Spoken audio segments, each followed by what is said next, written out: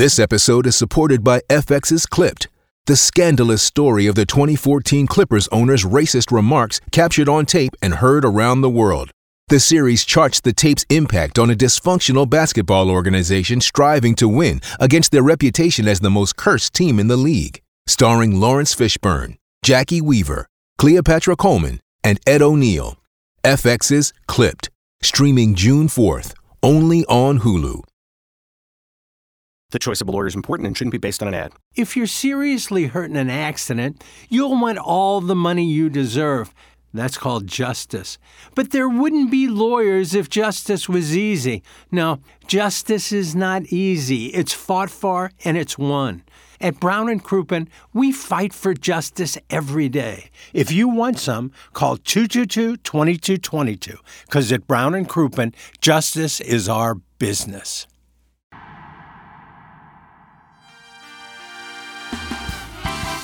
Welcome back. This is TMA from the Brown & Crouppen Studios, or Michelob Ultra Studios, presented by Brown & Crouppen. Hell, Doug, I don't know. No. That's They're a new sponsor, and I just botch it just like that? Well, try it again. Okay. Welcome back to TMA, presented by Brown & Crouppen. Good. New sponsor announced this week. We're in the Michelob Ultra Studios. My name is Timothy Michael McKernan. If you're watching on YouTube, Doug is on top of me. I'm not. But I mean, on YouTube you are. Oh, I'm just sitting here. To my right. Okay. And then directly across from me, both on YouTube and in this Michelob Ultra Studio, is Darren Atkins. You know him as the Peoria Plowboy. Mm-hmm. And then on my left, caddy corner on YouTube, is Ken Strode, but it's... Where is he? It's an empty chair. Oh. He's smoking in a garage. And Jackson Burkett, who goes by Piddles, is in the Horton Watkins studios. But on our phone lines, it is an absolute pleasure. Nay, honor. You like that, Doug, when somebody says they correct themselves and they say nay? I guess it's okay in this honor case. Yeah. to welcome the great Chris Dimino to our little Nitwit radio program. Morning, Chris. Good morning, Timothy. How are you? I'm wonderful. It's so great to hear your voice, and I know you are full of knowledge, and that's rare on this show. Well, listen, I don't want to tip the scales too much where all of a sudden you have to explain, well, what the hell was that guy doing today? What was he talking about? I don't want you to have to answer to anything that I might say today. Oh, that's my ultimate goal. And by the way, I haven't had a nay in an introduction in quite a while. Yes. Nice to have that. Doug. See? Yeah. How great is that? Mm-hmm. And it's nice to know that it's nice to know that there's still smoking going on sometimes during a radio broadcast. Yep, that's correct. Iggy has made a return from his smoke break. Iggy, you want to say hello to Chris? What up, Chris? How you been, buddy? Iggy, how are you? Good, man. What years were you on KFNS in St. Louis? We were guessing 2004 to 2007. That was our guess. No. And I'll tell you how I know. This is the God's honest truth. I started in September of 2006. Oh, wow. When they won got the a World Series. And I was in the building for all of them, including at Patio's when they won. And I tell this story all the time. I swear to God. I had a beer that night with a 20-year-old guy and an 80-year-old guy. And I watched people come downtown from watching that last game and just start hanging out. It was really incredible. We did a pregame show from Patio's, went into the game, came back out, and it was, it's a real celebration. And it was calm, and it wasn't set anything on fire. And I thought the team did a great thing. I don't know if you remember, they let people get into the building and take a picture of the scoreboard. That's right. Yeah. And I started in September of 2006. And I got lucky in a lot of ways because, when you go to a place that's, established and everything, I told people, I think you remember this, Tim, I'm not a Cardinals fan, I'm not a Rams fan, but I knew the GM. I knew a couple of guys who played for the Rams because it ties to Atlanta. I kind of knew baseball in the Cardinals organization because of spring training and being around for a long time. And I think that honesty helped. And then all of a sudden I got so lucky. Tony La Russa sort of gave me a blessing on the air. Costas gave me a blessing on the air. And then Albert did something with me where a lot of people said, well, he's probably not going to – he didn't know me, but he knew me from being in the clubhouse, again in spring training when he was in Atlanta. And he did a sit-down with me. And all of a sudden it sort of worked. And I really enjoyed it. The people were really, really nice to me. The only thing I really didn't understand, I'm trying to think now, so that was 17 years ago. I was like 43 years old, and everybody keep asking me what high school I went to. Oh, Yeah. Doug. Which one was it? Yeah, aren't you from New York? Am I right? Yeah, I mean, New Jersey at that point. Jersey. I mean, listen to me. Where'd you think I was from? I mean, I didn't really understand. Don't sound like South County here. Yeah. You know, we were all, this is which is a compliment to you.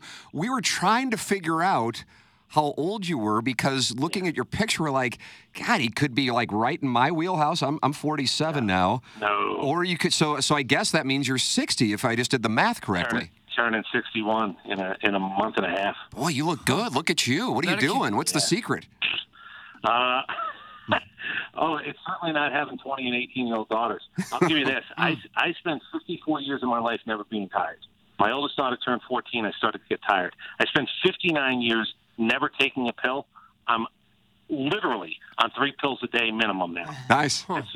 That's what the teenage. You better get prepared for this. How old is yours now? Well, I got a 6 and a 1-year-old, so I'm in the top of the first inning, brother. 14. They've come back. You know, they're 20 and 18. They're actually at the same college, which is kind of nice. They like me, I like them. But there's that time there where my anxiety. Like, I literally am taking a pill every morning. I got a pill every morning. I look at it and go, that's the teenage daughter pill. That's what I call it.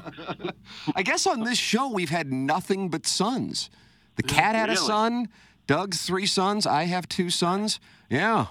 We breed gentlemen on this show, Doug. You like that? That's another shirt waiting to happen. Gentlemen. Clip that off. It's different. Social media is really the thing. Again, I don't know what it's going to be with your sons or how old everybody is, but social media was the game changer. You know, I bet. It could have been used for much more good. My daughter at a Halloween party, good kid, good grades, dressed up a little bit, the picture's up, and all of a sudden I said, if I could walk into traffic right now, I would. Yeah, I would imagine it's different being the father of a teenage daughter than a son, certainly. So you're doing middays in Atlanta now? Yeah. And you've been doing 23 years in Atlanta? Is that the deal? Is that what I read 30. correctly? 30 now. Oh, the bio I saw was outdated. Yeah. So you were a caller, and that's the history? was. I had no idea about this when you came to KFNS. Yeah. Do you remember Scott Farrell? Yeah. Okay. He's still doing stuff, right? Isn't he? Yes, he is. Yeah. Yeah, he's got that great voice. He's got that voice, Got yeah. that great voice. Yeah. This was in Kansas City for a while. I moved here in July '93. The phone might have been around. I got like everybody, your first cell phone, and I was stuck in traffic because I was a chiropractic student. And I called him one day, and then I called maybe 3 weeks later, and about 3 weeks after that. And a PD came down from New York, Philadelphia. He said, I'm looking for something. I don't know what it is. Pharrell's producer said, there's a guy who calls. We have no idea who he is, what his name is. But it's fairly entertaining. I hung up on Pharrell. I thought he made a ridiculous point. His producer thought that was fabulous. And then next thing you know, they brought me in on a Sunday night with 4 other guys for, I guess, what was a 3-hour show. Is that an audition, I guess, at that point? Maybe it is. I would say. Yeah. And then I went to school full-time, worked full-time, and then I went to the I have $50,000 hands, as my wife says, that do nothing for her. Going to chiropractic school for a while. But I left as a student in good standing to cover the Braves after they won the World Series in '96 down in spring training for 7 weeks. Never went back to school, and then it was full-time from that point on. How about The whole that? thing is crazy. And I met my wife through radio, and you know, how I ended up in Atlanta as a Jersey kid, I'm not even sure. But Yeah, that's what I was wondering. But Atlanta's certainly a transient city versus St. Louis being as provincial, which is why I was about to say, in all of my years doing television and radio in St. Louis, and also as a lifelong St. Louis, and like most of the people in broadcasting in St. Louis, were from St. Louis. So it was a great compliment to you, and I say this sincerely, that somebody from outside the market gained the respect of and credibility, Chris, that you had when you were doing your show. That was rare, but people appreciated the work you did. People were real nice to me. You know, I don't want to remember, Tim. I would come up about 5 or 6 days a month. Yep, I make sure the Cardinals were in town. I make sure the Rams were in town. The Blues were in town, and it was probably 5 or 6 days a month. And you know, we had young kids, and my wife was all for it. She just said, "Look, you seem to enjoy it. You're getting a scratch and itch in a town that certainly was baseball town, but knowing the Ram stuff, you know, hoping that they could sort of go back to what they were a handful of years before that. That was exciting to to be around two different teams. It really worked for me in a lot of ways in that regard. So you were doing mornings in Atlanta and middays in St. Louis, Yeah, is that right? That's exactly it. So how many hours a day were you on the air? 5 or 6? 5. 5? Maybe a little bit of a time it was 6. It was 4 in Atlanta for a little bit, 2 in St. Louis, 3 maybe in Atlanta for a part. So it was 5 or 6 a day. All right. That's a lot of talking. Don't you just get tired of talking? And then and you're having to cover 7, 8 teams when you're including all the Atlanta teams and St. Louis teams at the time. That's a lot. You know what the good news is, and I don't know how you guys feel about this. There are certain buzzwords like receipts now has become a little bit too nice easy for me. Doug keeps receipts. Yeah, I get it. I love the listen. I'm Italian. We eat quietly than most people. Like our thing is, why would I warn you it's coming? Like in the Italian world, I don't want you to. I want you to look over your shoulder all the time. You're not connected, are you? He's just going to pop you in the head. You don't even know it's coming, Doug. You don't know what's coming. That's the beauty of being Italian. But I think the word now that bothers me a little bit is people talk about covering teams. I know the difference between covering a team and following a team. Yeah. Like I don't cover, the University of Georgia. I follow the University of Georgia. I have a couple of people I can call. We certainly have people on who can give me information. We have the coaches' press conference, but I don't cover them. I'm sort of a little bit disappointed that it just becomes easy in a world of flippantly talking about all that you do in covering teams. I follow them. Now, do I have a little bit more than most guys watching on TV? Yes. But I also feel that there's a good in that I can ride a wave. I can root. I choose who I like and I don't like. Yeah. I kind of like that feeling of not being that embedded where all of a sudden you have to think about what it is you're going to say. I mean, I'm sure like you probably got called into every principal's office in that town. I've gotten called into every principal's office, people thinking that was unfair. I'll talk it out with you. I'm not a cheap shot guy. I like to think I deal from the top of the deck. If I don't like you, I'll tell you before I say something. But I'm sure you've had to deal with, there's rabbit ears, and there's so much social media.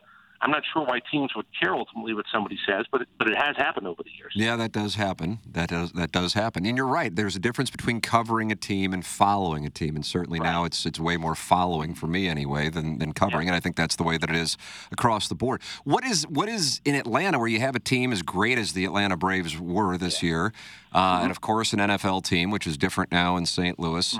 And an NBA team, and the number 1 or 2, depending on your perspective, college football team. What is the pecking order of interest when you're doing your show? And I realize it's seasonal, but what are people into, especially with it being a transient city? Yes, great question. And it's funny because you find that if you hear enough, I raised my kids were all Atlanta kids. They didn't care who I rooted for, and I didn't think they would care anyway. But they're Atlanta kids. And I think now we finally have that generation here where there is a lot more of that. Pro sports came here basically in '66, and it's been enough time. But when you have a transient city, people bring their wants, needs, and emotions. I think we're at a point now where some of that is settled, where this is now a sports town that will have a chance to have their own fan base. Braves, when they're hot, is it. Falcons, when they're hot, gets crazy hot, but the cool down is incredible. The variance in temperatures with the Falcons, because it gets from pissed off to apathy pretty quickly. Yeah. And apathy is worse than pissed off. I assume it's apathy right now with the Falcons? Yes. It is, okay. Yes. Yeah. It feels, look, again, it's a terrible thing to say. I did Falcons pre and post for about 10 years, but 2+ years ago, 2+ seasons ago, I told my partner, I said, you can talk about them all you want on Monday. You can talk about them on Wednesday and Friday. I'm just telling you that I don't have an expectation. So if you're asking me to get amped up about something, unless it's really something to get amped up about, I'm not in. They got cap problems. They got quarterback problems. When after Deshaun Watson, terrible that this quarterback changes at least the story. I root for storylines. I have storylines now with them. I just don't have a very good football team. I'm more into it this year than the last 2 years. The last 2 years, I just put it on the table. I'm not expecting much, so don't expect me to get hot and bothered by anything that goes wrong. This year, I feel a little bit more hot and bothered, and now we got a quarterback change, so at least there's a storyline, really, really terrible division that we're going to try to win by attrition. I'll at least feel compelled by that. I just haven't been compelled the last couple of years. Doug, former Battlehawk Taylor Heineke is now the quarterback Chris is covering. We've had a lot to get excited about in college football there. No doubt. And can I ask, you guys are the perfect guys to ask. I mean, perfect. This is so, I was thinking about this on Sunday. So Georgia's got back-to-back national championships. They've won 23 games in a row at home. They're certainly by the college football rankings, if you believe that, or any other metric. They're certainly in it to win another championship this year with a different quarterback, which makes it an incredible story with all the guys who have been drafted. On top of that, I don't think this team is getting any of the buzz, and I'm in the middle of it. I don't think they're getting any of the buzz of what the hell that accomplishment is in a world of transfer portals, NIL, and everything else, to be back-to-back national champion and still be in it in the third year with this much football left to play. Does it matter up there? Does anybody care up there that this is happening in college football? So it's intriguing to me, Chris. TMA is certainly a different kind of show, you know. I mean, so we do, I don't even know, to 25 to 50%, depending on the day, sports. When I do the show on 101 ESPN, that would be more comparable to your station in Atlanta and sports fans. And what struck me last year, because we'd have some sponsored Missouri segments, both for football and basketball, when we would talk Missouri, it wasn't people getting angry. It wasn't people getting excited. It was nothing. It sounds like similar to what you're talking about when the Falcons go from bad to irrelevant. It was apathy. This year, and I think I mentioned this with Jackson a couple of days ago, what I've noticed is people who aren't Missouri fans are now starting to pay attention, either rooting against them because they know some of us on the show are fans and they just want to see us, miserable, which is the way it works, which is fine, or they're getting excited about the possibility because they are playing this incredible powerhouse that I do think, getting back to what your focal point of your question was, that if it were Nick Saban doing this, I think it would be getting more attention. I don't know why that is, because it's not like Georgia's some random. But I feel like for whatever reason, it isn't getting as much attention as it should, considering the streak, the conference in which they have the streak, and then also the teams that they have had to beat in the college football playoff to get there. And so I do think that it's kind of flying under the radar relative to the sustained greatness. So the only thing I can come up with is time is always a factor in. Again, like receipts, the word legacy. For whatever reason, everybody had to have a legacy, and we had to figure out what somebody's legacy was. If they were 25 or 48, if we don't know what their legacy is today, oh my God, we failed society.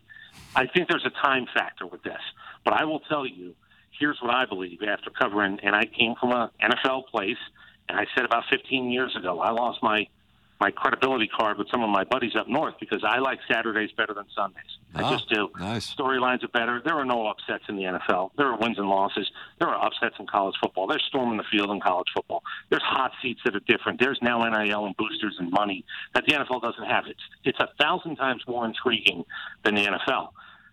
I think it's much, much harder to win consistently today than it's ever been because of NIL, transfer portals, collectives. I think there's more skullduggery. It's just not done the way that it used to be. This is high tech skullduggery. This is no $50 handshakes. This is you can drive the car to the kid's house with the money in the back seat, invite everybody from the NCAA to watch you hand them the keys, and nobody does anything about it anymore. It's a crazy time, and this team, all they keep doing is winning. Yeah. And it's hard to be perfect. You're exactly right. It's a totally different set of circumstances than, say, what Tom Osborne and Bobby Bowden and Steve Spurrier were doing in the 1990s. And it's just now a different SEC school, but it's a different climate for an SEC school to do it. I don't know why. I felt like they were looking for a reason to put somebody else at the top this past Tuesday with Ohio State. If you're looking at the short-term resume this year, certainly I think everybody would agree that Ohio State's done more, but my understanding is the committee's responsibility is to go, who do you think the best team is, and then order it from that point forward. And Ohio State may be the best team. They have a hell of a defense. But I think the thing that maybe flies under the radar is Georgia actually has a pretty damn good offense this year, in addition to that defense that they've become known for. What I've been wondering, and some Georgia fans listen to our show, is the perspective in Atlanta and in Athens and throughout Georgia that this team is not as good as the previous two. That's what I keep reading, but I don't know if that's necessarily accurate. I don't think they can be as good because when you talk about the talent, the NFL talent, but here's what I think different about them. The scoring is fine, as you said. They've got off to slow starts, and if we'll touch on the Missouri game in a second, I'll tell you what I'm a little bit nervous about it. But I can tell you, if you want to know what Georgia is, I went on social media, and whether you like college football, it's a TV show. They have X amount of TV shows. The 13 Anointed go to a ridiculous place in Texas, and they come out like they're bringing the tablets down the mountain to Boo Corrigan is going to tell me nothing. But we listen at least for a minute. Do you know what the University of Georgia had on their social media on Tuesday? Mm-mm. Not one bit of acknowledgement about the college football class. Not one. They had a padded practice. They had a picture from practice. I'm watching everybody else. Hey, we're 5. Hey, we're 2. Let's get angry. Let's be happy. They didn't even acknowledge its existence, and that is one of the bigger differences to me. It's social media. You try to put out whatever message you want, but I do think it's the mindset. Who cares? We got a game against Missouri. We defend home 23 in a row at home. You know how you're not ranked 2? You know how you're not ranked 4? Lose at home. Because the committee, Boo Corrigan and company, the one thing I know they can come out and say is, if you lose at home, especially as a favorite, you're going to pay a price. Everything else is just sort of, as I said yesterday, word Jenga. It's just word Jenga to get to the next week where Boo Corrigan will tell me something that he thinks is an epiphany. I wonder if Georgia might not get the buzz that they think they deserve, just because unlike the pro game, everywhere in the country there's a region where they have a football team that they love. You know, there's people in Washington and Oregon who think they're just as good as Georgia, and Ohio State and Michigan and Texas and LSU. They've all got their own teams that they're worried about and think maybe they're just as good as Georgia. Maybe that's why they don't tip their hat maybe like they should. Yeah, and again, being second, look, if you're 4th, you know that you have less margin of error than you won. That's why it kind of matters. So Florida State, it's only November, but they have to worry a little bit because 4 means in a bad conference, they might have to go undefeated to actually stay in the top 4. Georgia might not have to go undefeated. Ohio State might not. Michigan. So I get the movement. You're right about that. There are people who believe whatever it is they want to believe about their team. But at the end of the day, in the world of the last year of the 4, it really is interesting because all I keep reading is everybody says, oh, but if it was 12, this is what it would be. We're coming. It's coming. I just – you've got to line them up and knock them down. That's what Georgia has done. You line them up and knock them down. You find a way to win. There is something about, again, undefeated is hard.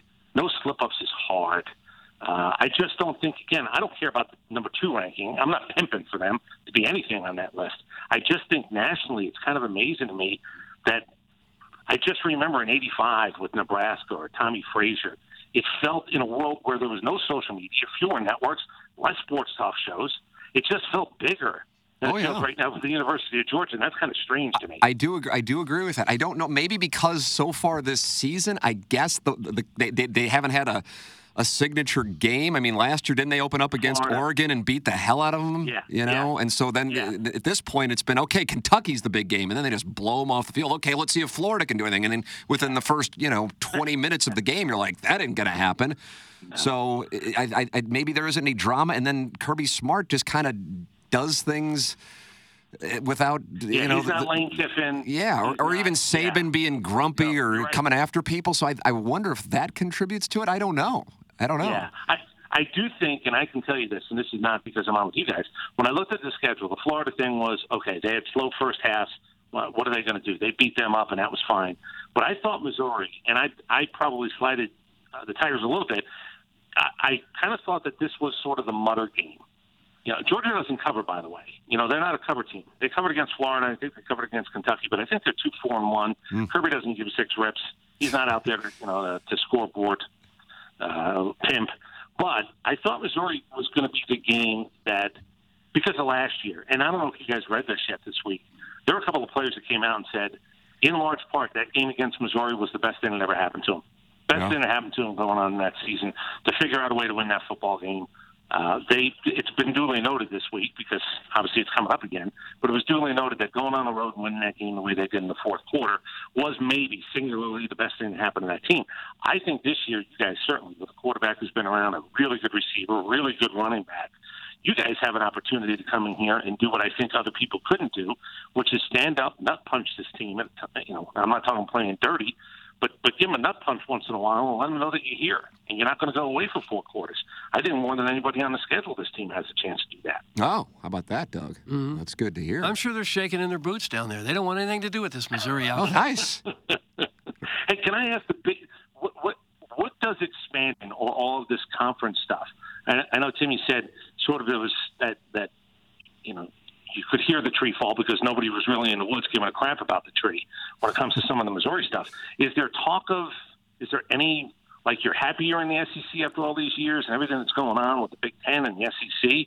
Is there any kind of buzz about stuff like that? I think for hardcore Missouri fans, it has a 90% approval rating. Okay. And on this side of the state in particular, and on the other side of the state in Kansas City, I think they loved having the Kansas and Kansas State, and even to an extent Nebraska rivalries. And the constant of that, of course, Nebraska left for the Big Ten before Missouri left for the SEC. But now that you've seen things play out, even though I was all for the SEC thing a decade ago, I don't know how you couldn't be happy that you wound up in this spot, because if not, you would be in that mishmash of the Big 12. I think the thing that keeps getting thrown by people who just don't like Missouri or don't care, well, they don't have a chance in the SEC. But Missouri has been to the SEC championship game twice, and it's like, how do you ignore that? And plenty of schools have not been to the SEC championship. I think the majority, probably, since Missouri has entered the conference in 2012. So from both a financial standpoint and the current landscape standpoint, I don't know how you couldn't want to be in the SEC. So it does. I think it has a 90% approval rating. If you're a fan, you better want stability. If you have stability, you're in a better place than a lot of people, and that should be part of your fan. Okay, I know where I am. I'm settled there. It's funny because you mentioned those two SEC championship appearances. Go look what Georgia did during that time. Missouri got to the SEC championship at a better pace than Georgia did. My only thing with Missouri, it's still this many years later, it doesn't feel like an SEC school, and that's just being down here and, I've been to South Carolina, but I haven't been up there. I will readily admit I've not been to a Missouri game, and it almost feels like it's so far away where the style of play feels much more Midwest, and that's unfair this year because you guys can do some things offensively that people in the SEC have been doing. But I think, and you're right, when you talk about culturally, and I've talked about this a little time, which is why I know Tom Osborne, it's a famous quote that a lot of older Missouri fans hold on to, that calling Missouri a sleeping giant. And the logic being you're the only school in the state at that level with two major metropolitan areas on either side of the state that it has the ingredients to be a powerhouse, but it just hasn't happened consistently. There have been blips, but it hasn't happened consistently. And so, therefore, Kansas Cityans focus on the Chiefs, and when you have Patrick Mahomes, it's certainly understandable. St. Louisans focus on either the Cardinals or the Blues. And unlike if you're in take your pick of whatever SEC state, where everybody is a fan of one of the programs, or if there is only one program, the program, in St. Louis, and I think in Kansas City, it's kind of like, I didn't go to school there, so I don't care. But in the other SEC states, I feel like it doesn't matter that you didn't go to school there. That is your team. And so it just hasn't established itself as a part of the fabric of the sports culture like those other schools in the SEC. Can I give you the best news if you're holding on to that Tom Osborne quote? That was the University of Georgia.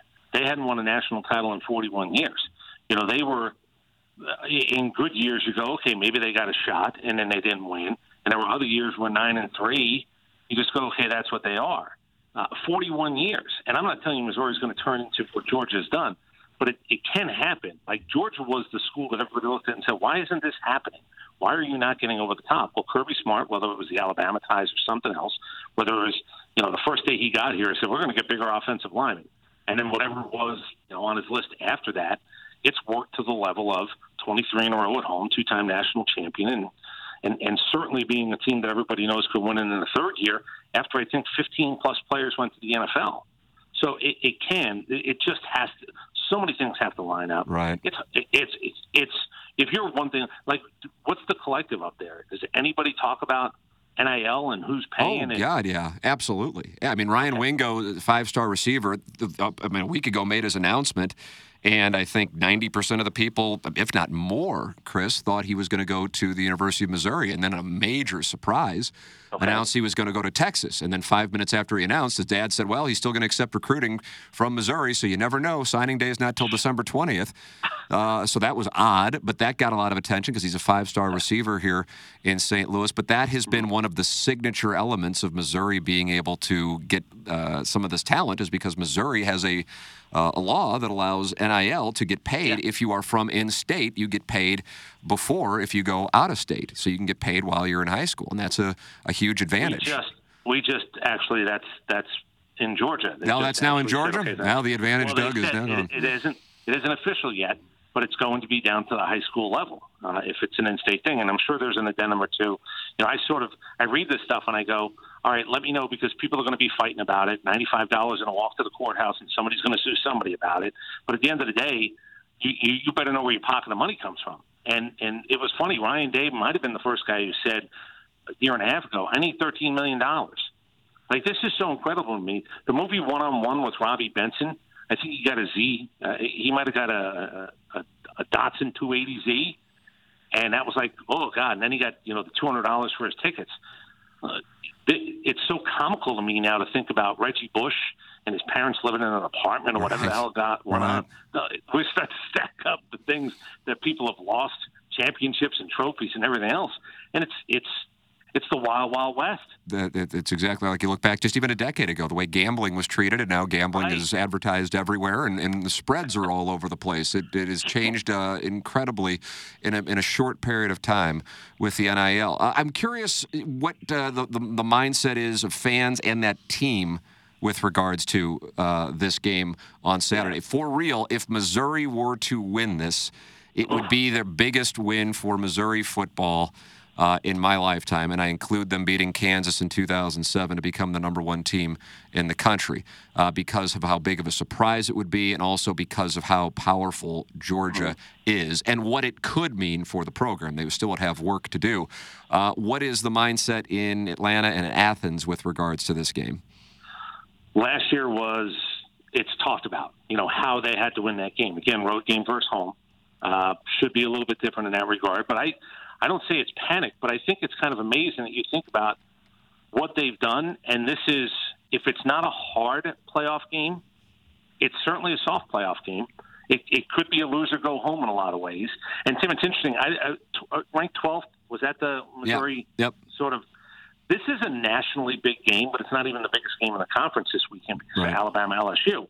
I think Georgia fans know what it is. Lose, you don't have to go home, but you got a problem. So I think there's a trepidation with the end of the schedule. And Brock Bowers being out, I think, is the big thing. Because let me tell you something. I was worried about it with Florida. I'm glad it didn't happen. Playing them close, 1.5 score game, or, God forbid, trailing in the fourth quarter without your best player, the guy that will make the best play of the day, not being here, Georgia fans are aware of that. Now, the Florida thing sort of appeased or settled it down a little bit. You put up 40-plus neutral field against a desperate team in Florida. But if you play Missouri close and you need a big play, you don't have your best playmaker. And I think that's a real conscious thing for Georgia fans coming into this game. And I just think, again, with Missouri, this is a better football team than probably Georgia fans know. But this is a marquee matchup. I'll ask you, as a 12 team, if you were playing at home, and I do 10 goalposts. I have a 10 goalpost rule. Who should storm the field and who shouldn't? Kansas should have stormed the field against Oklahoma. Again, it's ridiculous that I think I'm judge, jury on this thing, but I do think I am. If Missouri was playing Georgia at home as a 12th-ranked team and they won this game, I'm assuming the field is stormed and it's done enthusiastically. Yes, no question about it. As a 12 team in the country. Like, you're not an underdog. I mean, they're a 15-point underdog. There's just no question. And I also think that speaks to the mindset, and this is something I kind of hammered on my podcast this week, that there has been a mindset amongst Missouri fans. And I mean, you were here, and you were here for the 2007 team that did become #1 in the country. So you were here for that moment in time. That, it'll be an 8-win, 9-win season. That's a good year. And I understand that. But you don't, in Columbia, Missouri, you don't get these opportunities often to go up against the #1 or 2, either way, 2-time defending national champion on CBS at 2:30 with a chance to, I was just talking to Kerry Davis, who played for the Steelers and went to Illinois in our commercial break at the top of the hour. And I said, what chance do you give him? And he goes, I don't expect it. And I go, but if they were to do it, He goes, well, yeah, you got to give them major credit if they are able to go in there and do that, because it's different to go to Georgia, a blue blood, and beat that team there. Yep. And that would capture the attention of people who at the moment are going, oh, Missouri's number 12? Oh, okay, whatever. I figure they're going to lose to Georgia and Tennessee and maybe Florida, because that's kind of what Missouri is. But they may be a really good team this year if you watch the LSU game, and I'm not saying that you should have, but they really should have won that game. At the very least, it was right there. And then they'd be an undefeated team. But even with that, I'm sure there'd still be skepticism. But locally, I think there's a combination of either skepticism or Missouri will inevitably get blown off the field by Georgia, and that is what is expected. So I don't think that people allow themselves to invest emotionally because they expect Missouri to let them down. All right. So you and I will be watching this game on a couch or in a bar, right? That is correct. What we think and feel doesn't matter. What are they walking into this on Friday night?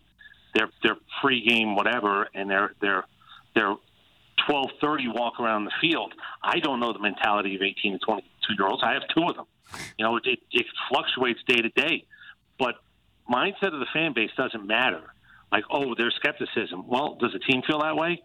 What's the messaging from the coach? What's the messaging from your team leaders? What's the messaging of, we know this is a big deal, but we can handle a big deal? Like, we'll see that play out. Now, ball bounce one way, all of a sudden it works for you. Ball bounces the other way, right. Now all of a sudden you have to make up for a mistake. I think what you guys have a capability of doing is probably holding on to the football long enough where Georgia doesn't get the extra attempts. Don't make a mistake and give them two extras. I think Georgia, I don't know if I'm right about this. There's something about, I was looking at goal line, red zone defenses. Yep. And they're not good in the red zone, but they haven't had people in the red zone a lot. Right, that's the issue. What I mean? Yes. It's not like they've been pushed to the it's chicken and egg on that yard line a bunch. Right. That's the one weakness, and Missouri has been really good in the red zone. Missouri's had issues on third down, both defensively and offensively. Missouri was on its way to potentially blowing LSU out, and LSU's season then spirals when Brady Cook threw an interception. I don't want to make it sound like it's Brady Cook's fault. Brady Cook has been incredible this year. Brady Cook is one of the reasons why they're in the position they're in. But that turned the game. And so Missouri now gets a chance to play in a game with this kind of importance for the first time for any of these players at this level, and probably the first time in a decade since they played Alabama down there in Atlanta in the SEC championship. And even then, if Missouri would have pulled that upset, they weren't going to go to the college football playoff. They already had 2 losses to Georgia and a random one to Indiana. So it wasn't going to happen. In this case, Chris, this is the first time in 25 years that Missouri is alive in a road game playing an opponent where both are playing for a conference championship still. You got to go back to 1998 when they played at Texas A&M in the Big 12. And that's what I'm trying to say to fans, that this is not something to just go, okay, well, if they don't do it this year, maybe next year. These are rare. Guys graduate, they transfer, they go to the NFL, whatever the case might be. But in Athens, Georgia, I mean, this is just another Saturday. So what my hope is that a miracle can be pulled off, and then it can establish Missouri as a program so that maybe someday these are just another Saturday in St. Louis, Kansas City, and in Columbia. But I recognize it's not necessarily likely. I'm just hopeful. You can't treat this like it's wrestling where you're going to get another shot at the belt in 3 weeks. Yeah. Here comes SummerSlam. I'm going to get a shot at the belt. It is rare. You're right. It's rare where you're lined up and the guy's right in front of you. I don't know this team enough, your guys. Can I make a prediction as to what will happen early in this game? We want a prediction. Sure. Okay. I think you're going to see that first, second, or third play where you're going to go over the top and try to beat a DB, and you're going to try. Look, Brady Cook throws an interception against LSU. We say it all the time. Oh, did you learn from that? What I don't want you to do is be gun-shy. Yeah. You can't go into these types of games gun-shy. If I'm Drinkwitz, if I'm that team, the Georgia DBs, they're aggressive. They want to make plays closer to the line of scrimmage. They can go backwards, but they can certainly go forward and hit you. I think extremely early, first, second, third play, take the top off. Just try to either quiet the crowd or let them know that we are not in here not to punch. Like this, I know the game, you probably want to control clock.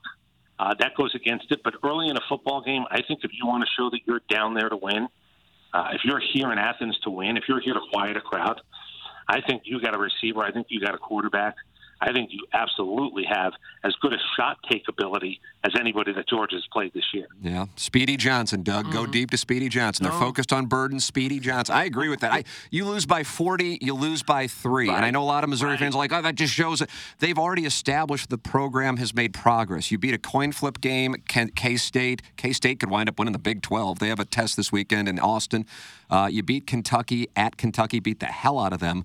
You hung with LSU and what could wind up being the Heisman Trophy winning quarterback. You lose by 40, you don't go, wow, the program took a step back. Take your shot. They're not going to hand it to you. You got to take your shot, and then you can be the team that went down there. They're talking about 25 years from now. Remember, in 2023, they beat the defending national champions and halted their win streak in their building, and that lives forever. Take your shot. Nobody remembers the team that only lost by 10.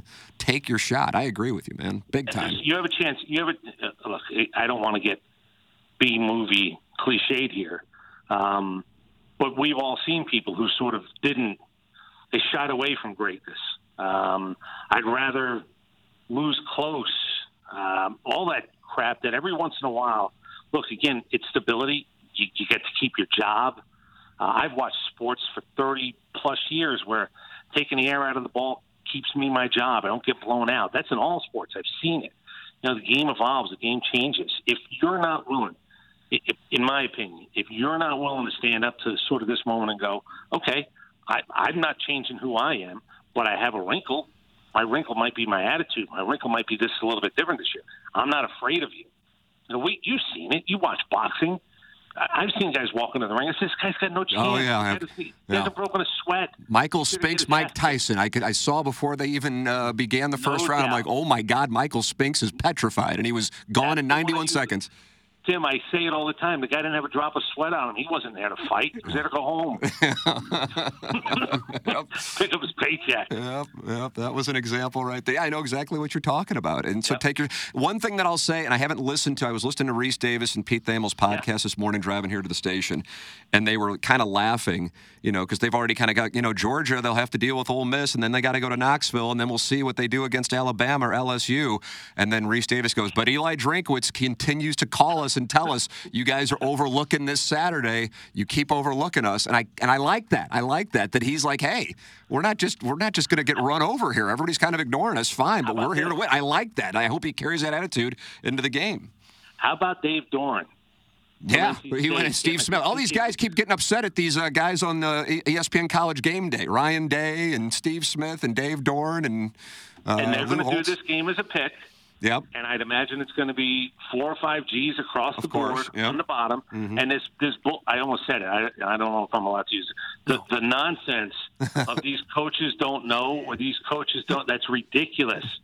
There's somebody waiting for that to come up. They're going to screenshot it. They're going to bring it to your head coach, your position coaches. They're going to say, look at this. This idea of, they all know. And whether it gets you 3 points, 6 points, no points, whether it hypes you up and you lose the game because you got too excited, whatever.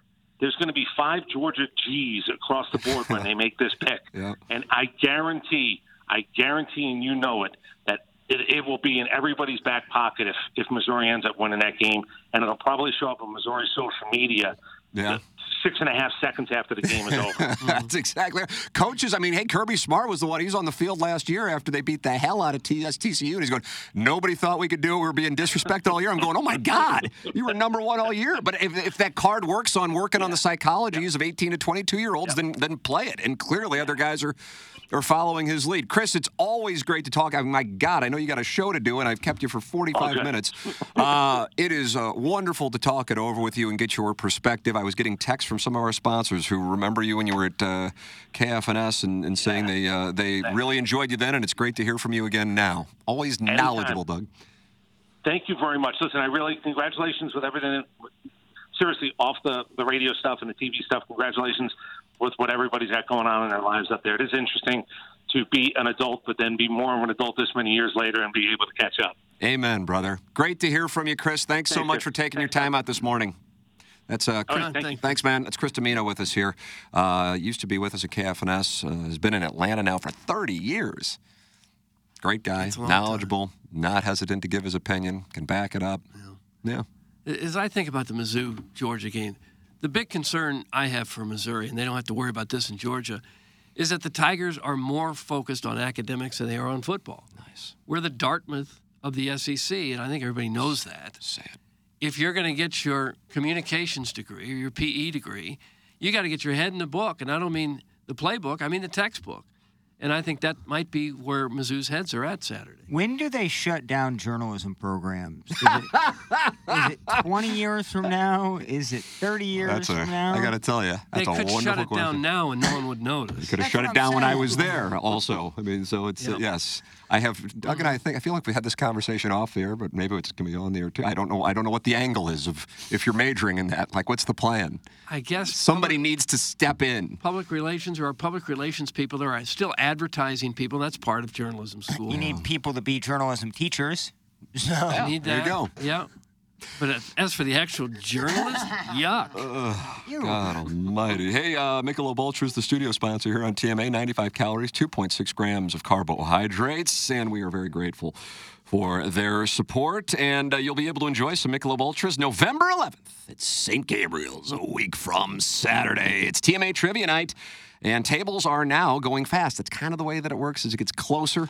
Go to TMASTL.com to get yours. You can buy a single ticket or a table of 8 or anything in between. TMASTL.com for $45 per ticket. You get all of your AB products and all of your salt and smoke.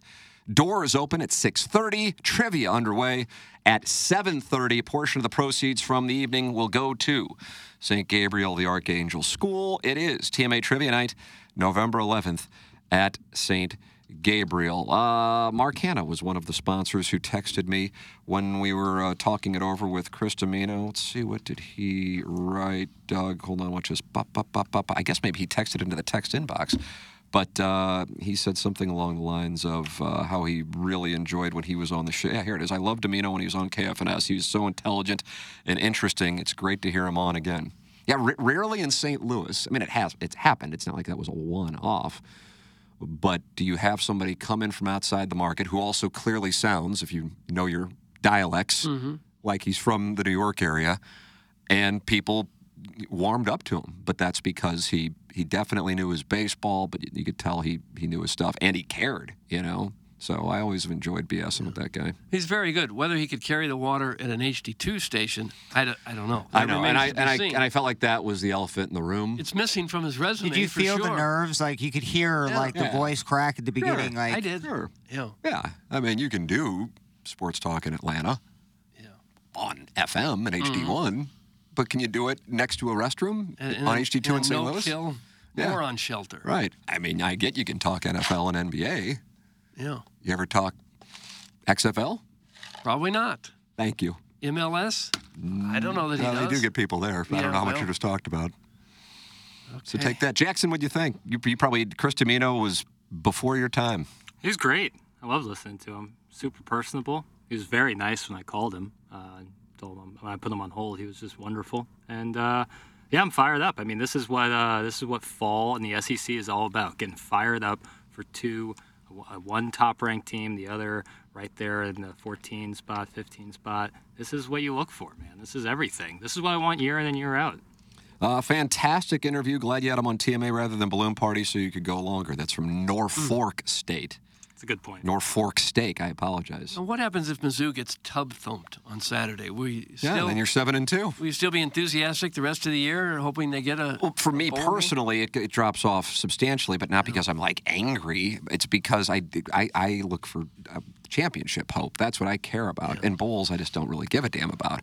But I'd certainly be... Like, for example, if they lose on Saturday, they most likely will be playing during our trivia night the following Saturday. If they win, they'll be playing at 2:30 against Tennessee. That's what I think is most likely because they haven't officially announced the times yet, so they can exercise that 6-day window with Alabama playing LSU and Missouri playing Georgia.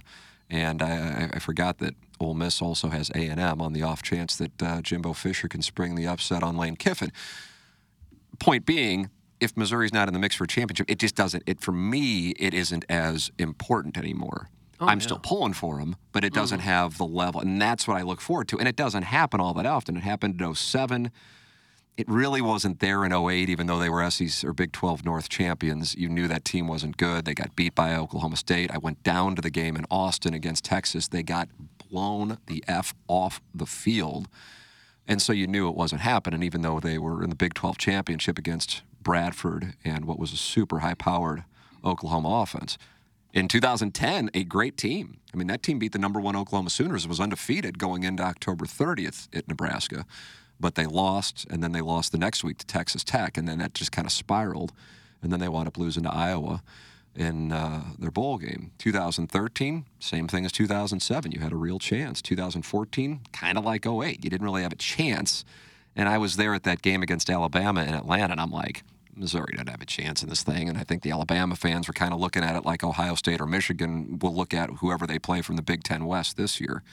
Point being, in all of these years, how many years in November, as a Missouri fan, do you have a chance at playing for a championship at this point in the season? And the answer is it's incredibly rare. And so, as a fan, I want to seize the moment and accept that I could be incredibly sad on Saturday. But, hey, it's fine. As a Blues fan, we were incredibly sad for decades, and then you got 2019, and that was your payoff. Will you cry if they lose? No, I didn't. I didn't play. I will. Crestfallen? Jackson, I feel like but Jackson's 25. I mean, me at 25, we were working together, and I would get upset over a Cardinal loss in April. Things change with age and children. It's so important when you're young. Right. So darn important. I'm more likely to cry if they win than if they lose. How about that, Doug? You would cry if they win? I don't know, but I'm saying it'd be more likely for me. God, I was present for the Cardinals winning the World Series in '06 and '11, and I didn't cry in 2019. I know a lot. I'm not mocking crying, by the way.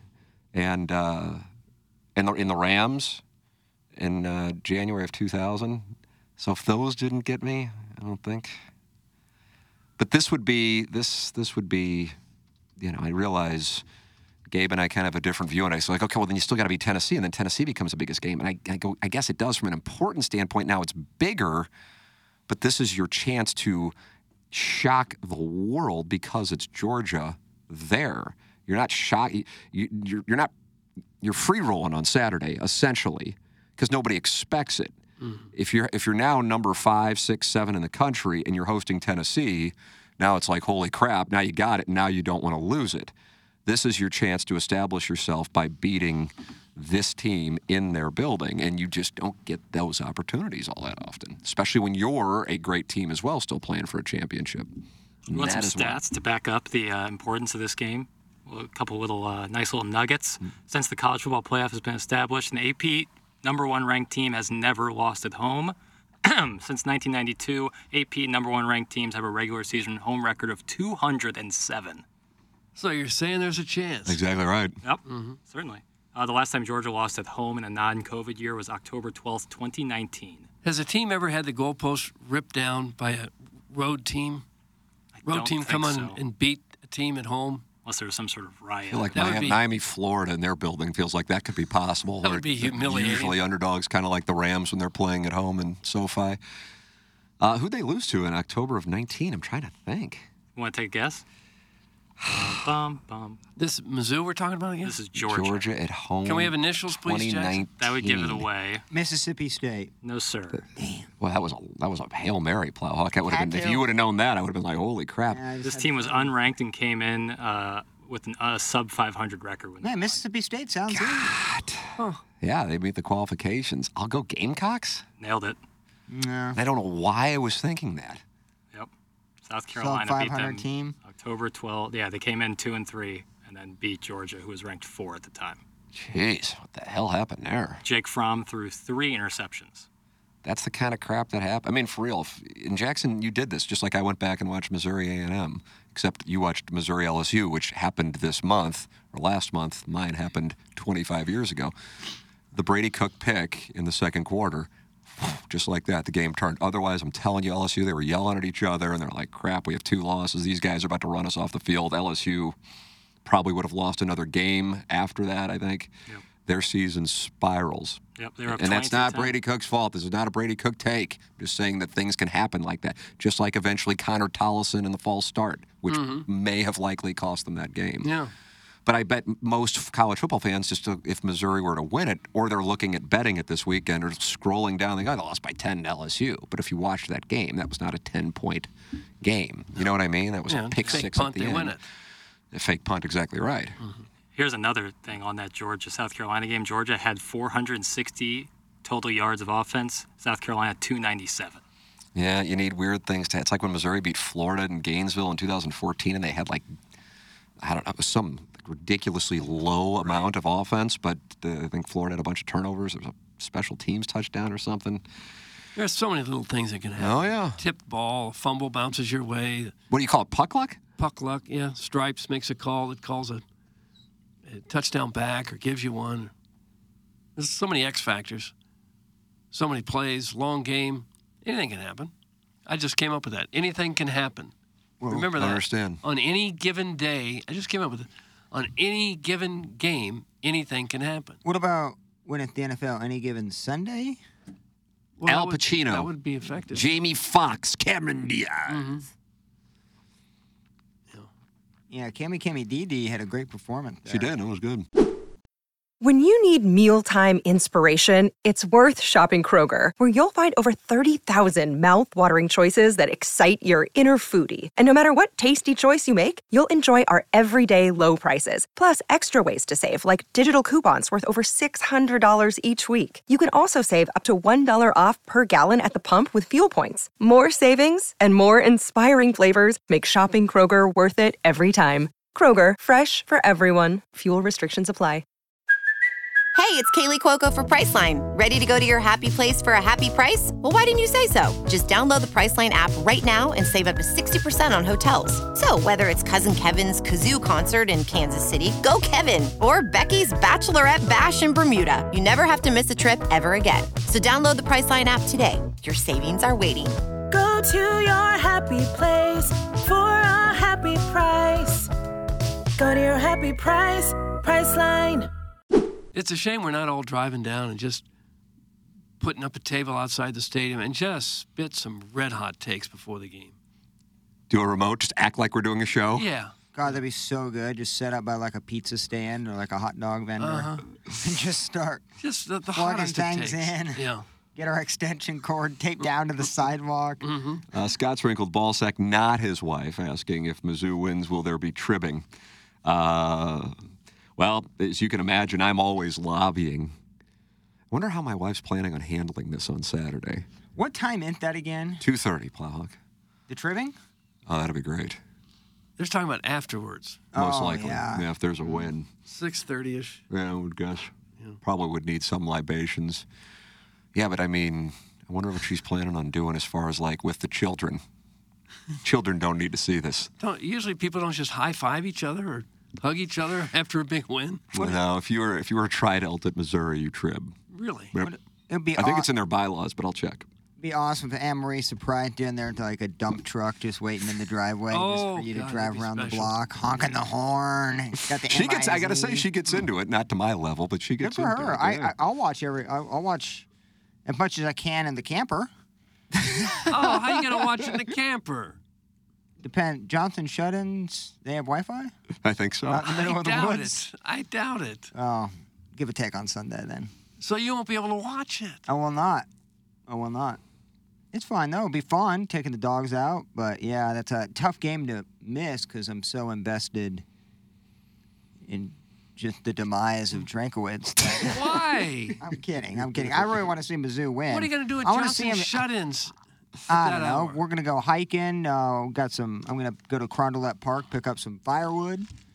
Kind of just hang out. They just give you firewood at Carondelet They do Park? like the free firewood mulch pickup area. From trees that have fallen down there? Yeah, they just cut down trees. And it's a good service to have. KG Notown says he plans on playing Tuck Tuck Goose and looking to scissor when they get the W. Tuck Tuck Goose.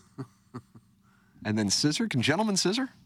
I guess if they play tuck-tuck. Yeah, I guess you're right. Anything that messes up or shakes up, I guess, the playoff system, I'm all for it. And I think Mizzou beating Georgia, that first domino the next few weeks that could happen to really just Oklahoma's create kind of chaos. Oklahoma started it with Kansas. I guess you're right on that, yeah. because now the Big 12 might be on the outside looking in. Yeah, that's a good point. So, yeah, I think this one is a huge That's why Steve one. Sarkisian's already in campaign mode. He was already saying there's no better win in the country this year than ours at Alabama. And he may be right. That's probably. And they only have a 4-point loss to Oklahoma. Texas is definitely alive.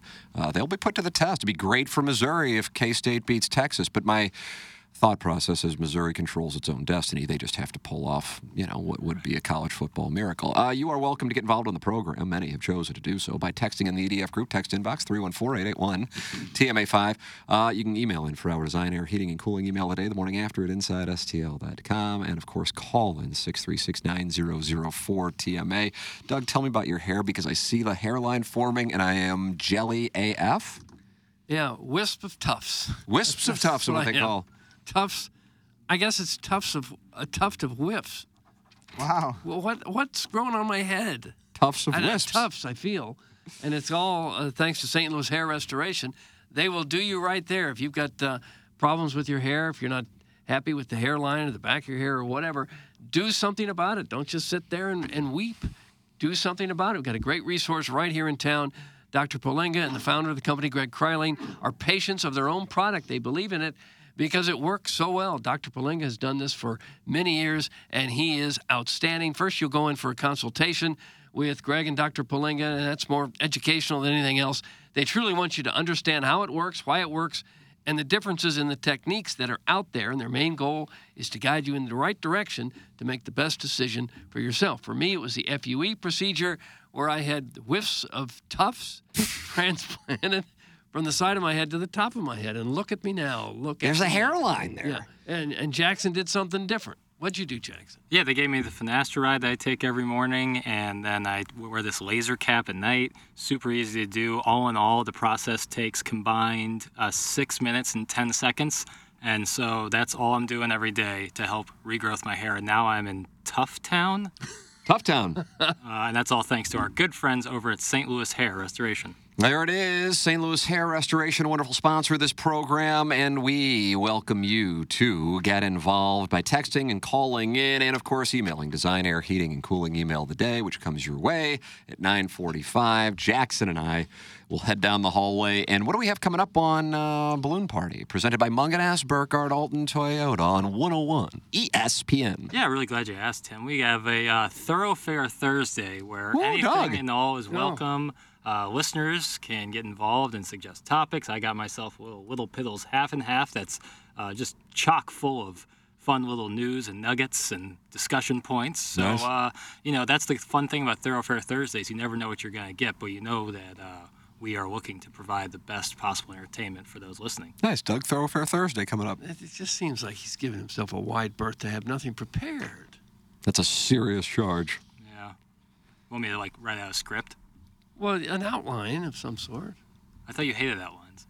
Well, I don't like. Yeah, like when I say Roman numeral 1, you go. Yeah. A, I got this, and B, I got that. I don't need.